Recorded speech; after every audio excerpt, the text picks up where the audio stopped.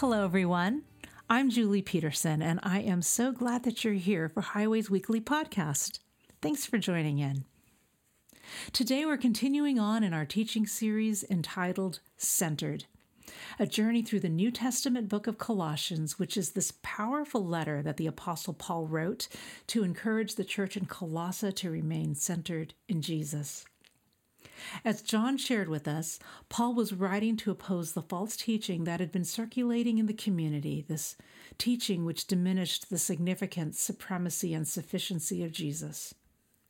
And as we look at the sweeping and cosmic truths that Paul shares with his audience about who Jesus is and who his followers are in him and what that means to the way they're to live their lives, as we look at all of these things, we'll consider ways that a message penned thousands of years ago to a particular audience at a particular moment in time has applicability to us now as individuals and as a church. Well, we're in week 3 of a 7-week series, so let's start off with a recap on where we've been in this letter as we pick back up. We saw that Paul opens up with a greeting and thanksgiving for his audience's faith. And as part of this, he locates his audience. He locates them geographically in the city of Colossae, and he locates them spiritually as God's holy people living lives of faith in Christ Jesus who are a part of the grand narrative of the growth of the gospel.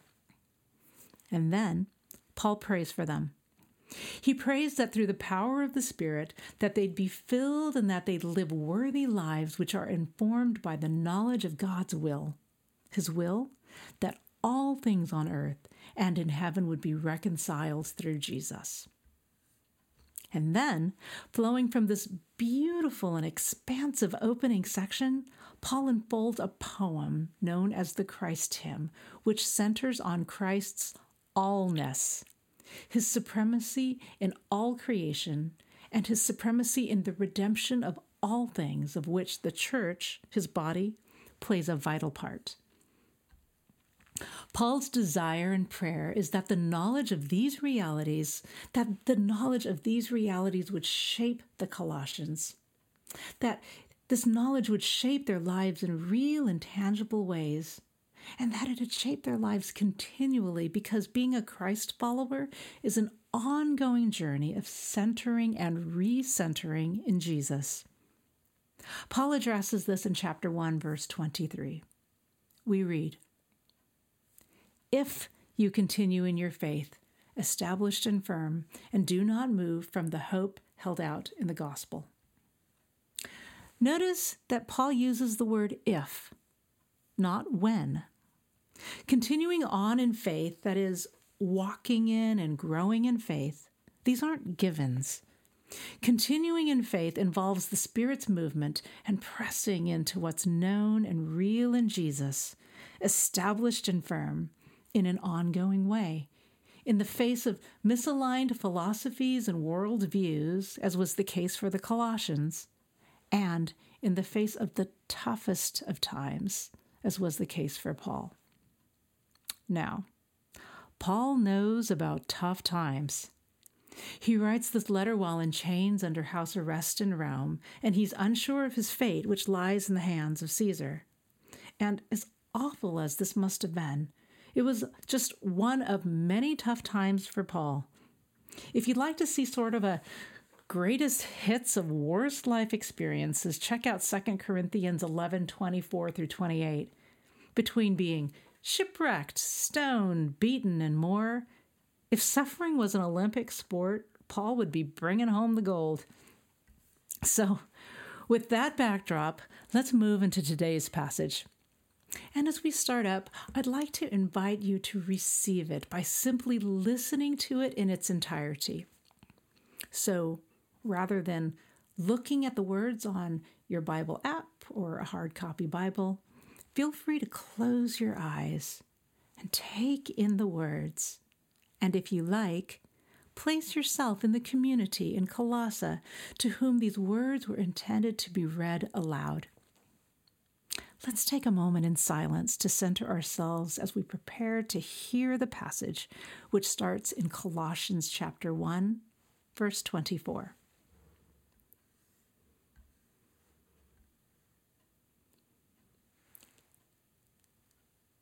Now I rejoice in what I am suffering for you, and I fill up in my flesh what is still lacking in regard to Christ's afflictions for the sake of his body, which is the church. I have become its servant by the commission God gave me to present to you the word of God in its fullness, the mystery that has been kept hidden for ages and generations, but is now disclosed to the Lord's people. To them, God has chosen to make known among the Gentiles the glorious riches of this mystery, which is Christ in you, the hope of glory. He is the one we proclaim, admonishing and teaching everyone with wisdom so that we may present everyone fully mature in Christ. To this end, I strenuously contend with all the energy Christ so powerfully works in me. I want you to know how hard I am contending for you and for those in Laodicea, and for all who have not met me personally.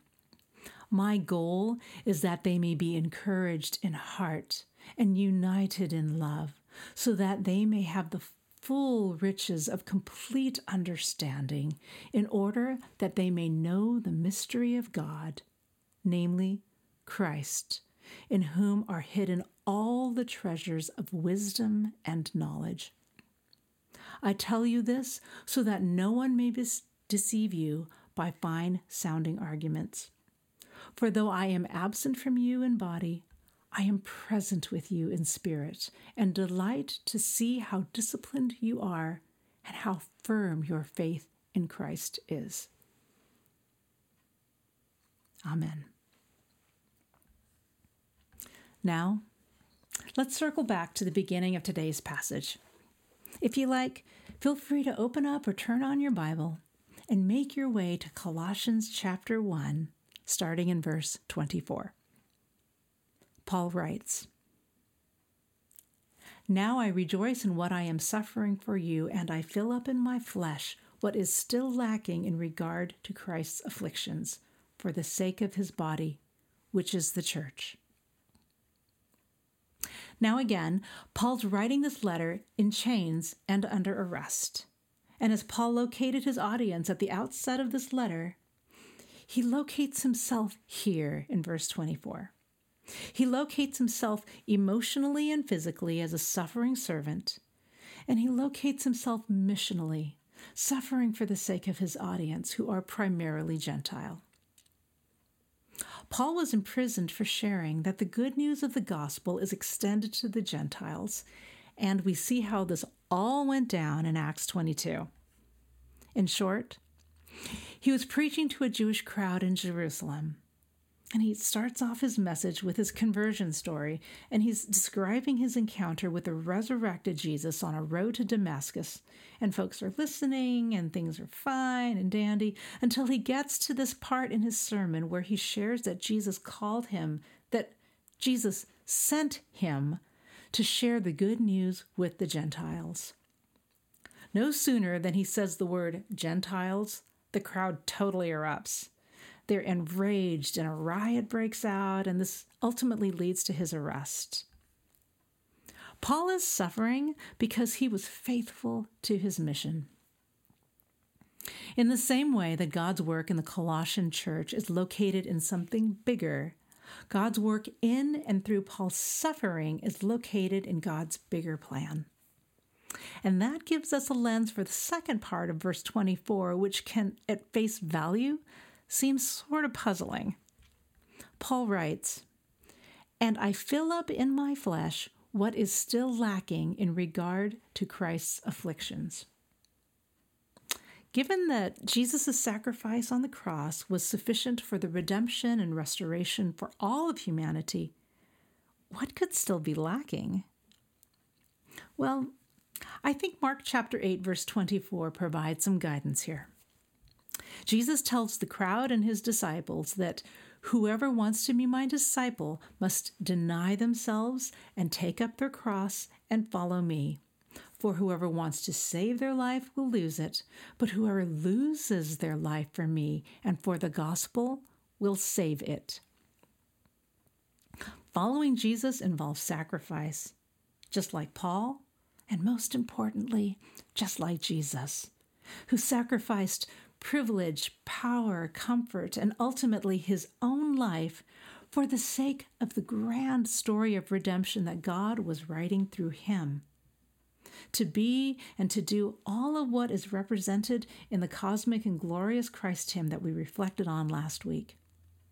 To reconcile all things.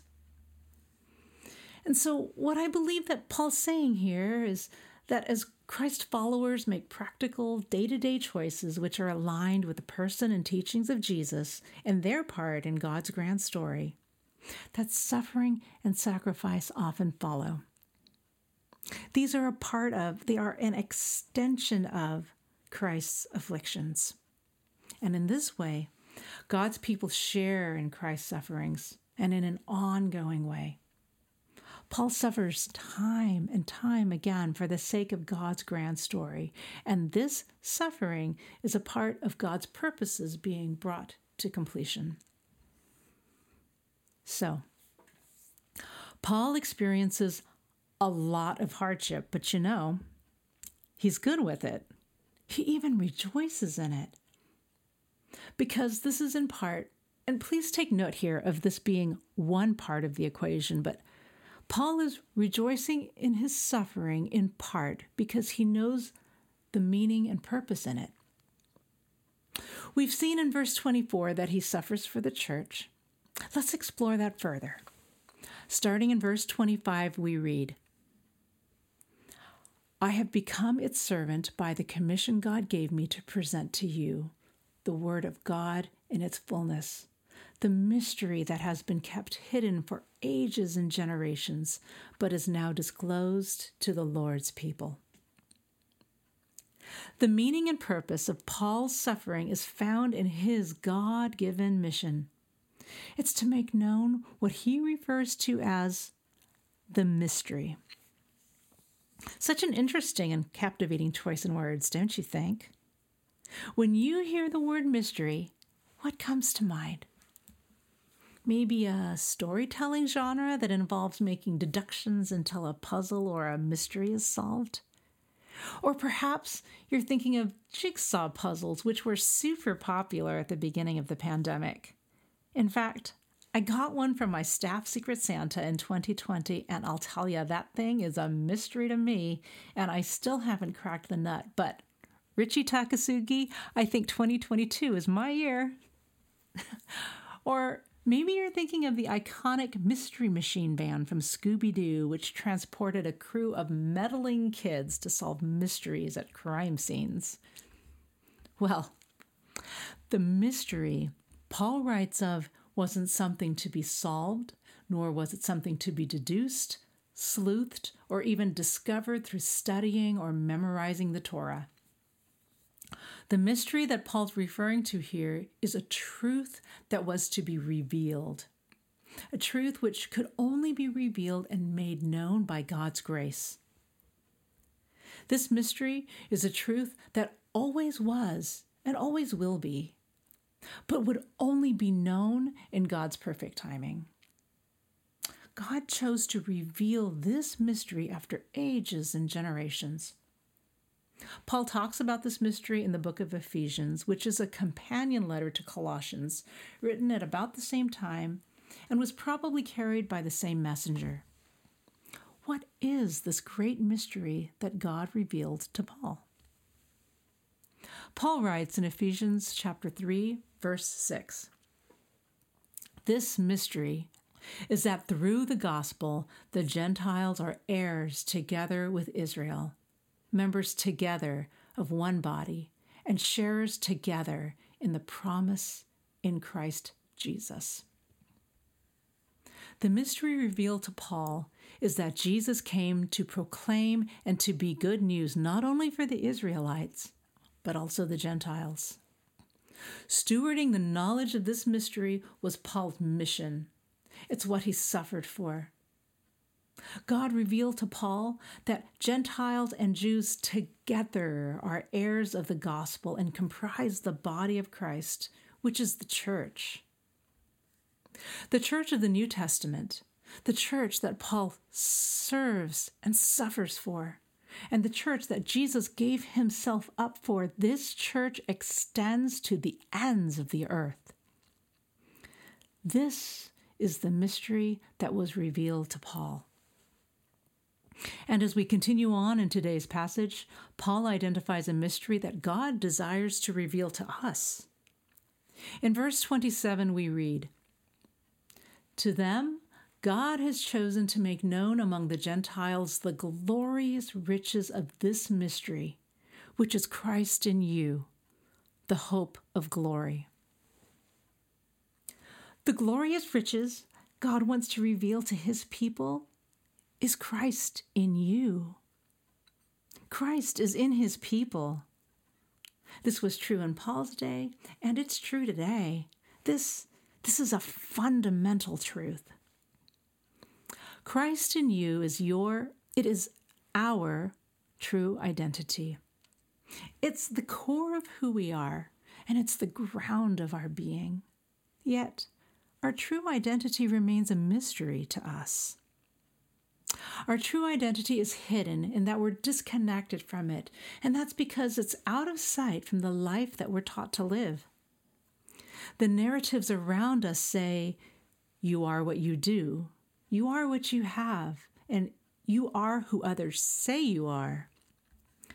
But these are false. These things do not define you, and they do not and will not ever be who you truly are. And because of that, trying to find wholeness or a sense of identity in these things leads to an endless cycle of searching.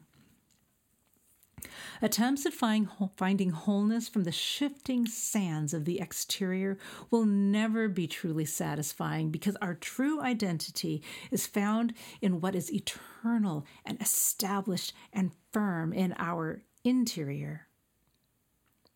Christ in you is the unchanging and fundamental truth of your identity.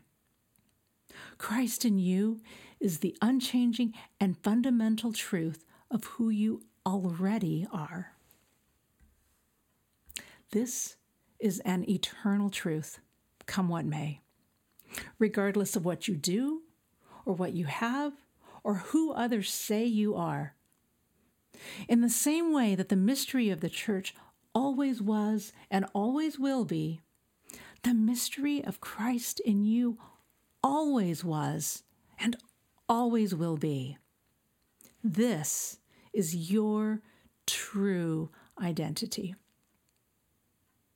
There are so many facets of the diamond, if you will, that is the concept of identity. And I'm really looking forward to next week as Esther Chang teaches and turns the diamond to share some really rich insights on identity from a broader cultural perspective. Be sure to join in for that. The spiritual journey involves getting reacquainted with your hidden true identity. But we can't access or realize this alone. We need God's help. Because, like the mystery that Paul devoted his life to, this mystery is for God to reveal. Okay, so are y'all with me on this? Christ in you can sometimes feel abstract or challenging to grasp, but the reality of this truth becoming alive in you can be evidenced in tangible ways. One of those ways is through an experience or a manifestation of the fruits of the Spirit: love, joy, peace, patience, kindness, generosity, faithfulness, gentleness, and self-control. Especially during the times when these experiences make no sense when looking at external factors, such as experiencing peace in tumultuous times, or being generous when there's little to give, or extending kindness to someone who's been unkind to you. This is how Paul rejoices in hardship.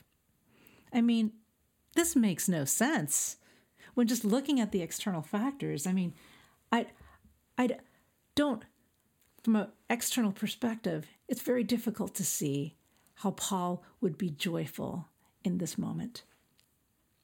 I'd mentioned earlier that understanding the meaning and purpose of his suffering is just one part of the equation with him being good with it. But it wasn't everything. He could have been faithful to his calling and known the meaning behind his trials and been bitter about it. So a few weeks ago, COVID hit my house. One of us tested positive, and my family made plans to isolate. We worked out the details of how long and what that looked like after reading the CDC guidelines. And we realized it wouldn't be easy, but the meaning behind it was really clear and really important to us. We didn't want to get anyone sick. I will speak for myself when I say that isolating stinks. And while I totally understood the need to do it, I rarely found joy in it. I mean, it was the occasional liberating experience of having an excuse to justify using DoorDash or Amazon Fresh, neither of which delivers Stan's Donuts, by the way. But anyways, joyful moments were sort of few and far between, the absence of Stan's notwithstanding. Oh, and incidentally, everyone's healthy now. Highway family, knowledge isn't enough. Studying, solving, and sleuthing isn't enough to reveal God's mysteries. Now, it isn't that these are unimportant. Paul's opening prayer to the Colossians is for God to fill them with knowledge through the power of the Spirit. And God can and sometimes does use these things as a part of his divine revelation. But when he does, they're often paths to doorways. Doorways to the mystery of Christ in you are, through the movement of the Spirit, transcendent moments, and they cannot be created. They look like a variety of things. Doorways can look like an increased awareness of the holiness of life, perhaps through being moved by the beauty of a sunset, or a sense of overwhelm at the sight, sound, and smell of the ocean. It can look like noticing a growing dissatisfaction with addictive props, maybe an activity that provided what might have felt restful at some time in the past now makes you feel more anxious or less rested than when you did it. It can look like a longing for God. It can look like lament. It can look like a more expansive and gracious sense of yourself. Being aware of these doorways is so important because what's on the other side, as Paul puts it, is the hope of glory. This is the mystery of Christ in you. As we're surrounded by false narratives about our identity, God invites us to center and recenter in this mystery. It's so easy to walk past these doorways and not even realize it. And that's why slowing down is important. Slowing down and living contemplatively increases our awareness of those thresholds through which lie the treasures of wisdom and things to be known in Christ. I hope you'll save the date for a space to slow down and recenter at a half-day Lenten prayer retreat on March 28th in Atherton, hosted by Wellspring. Some of you may recall that we had plans to participate in Wellspring's Lenten retreat in 2020, which was canceled due to the pandemic. Well, last year, this retreat was offered digitally, and I'm really excited for the opportunity to gather in person. I do hope you'll join us. Please stay tuned for details as we get closer to the date. Church, we live our lives searching for identity and for wholeness and for meaning. But Christ in us and what we really need is what we already have. And who we long to be is who we already are. And so, may the Spirit guide us to and through doorways of transcendence in order for God to reveal the glorious riches of this mystery, which is Christ in you, the hope of glory. Let's pray. Almighty and eternal God. We thank you for your love and your grace. God, your love and your grace through which you reveal your mysteries. You are so, so good to us. Thank you for this picture we see in Colossians of a life devoted to stewarding the knowledge of your mystery revealed in Christ. I pray, Father God, that through the movement of your Spirit, that the mystery of Christ in us would be revealed to us. And that, Father God, we would steward that well. That we'd steward that well in our love for you and our love for others, and even our love for ourselves, as we locate ourselves in the bigger story that you're writing. Meet us and reveal yourself and your mysteries to us through the power of the Holy Spirit. For it's in Jesus' name I pray. Amen.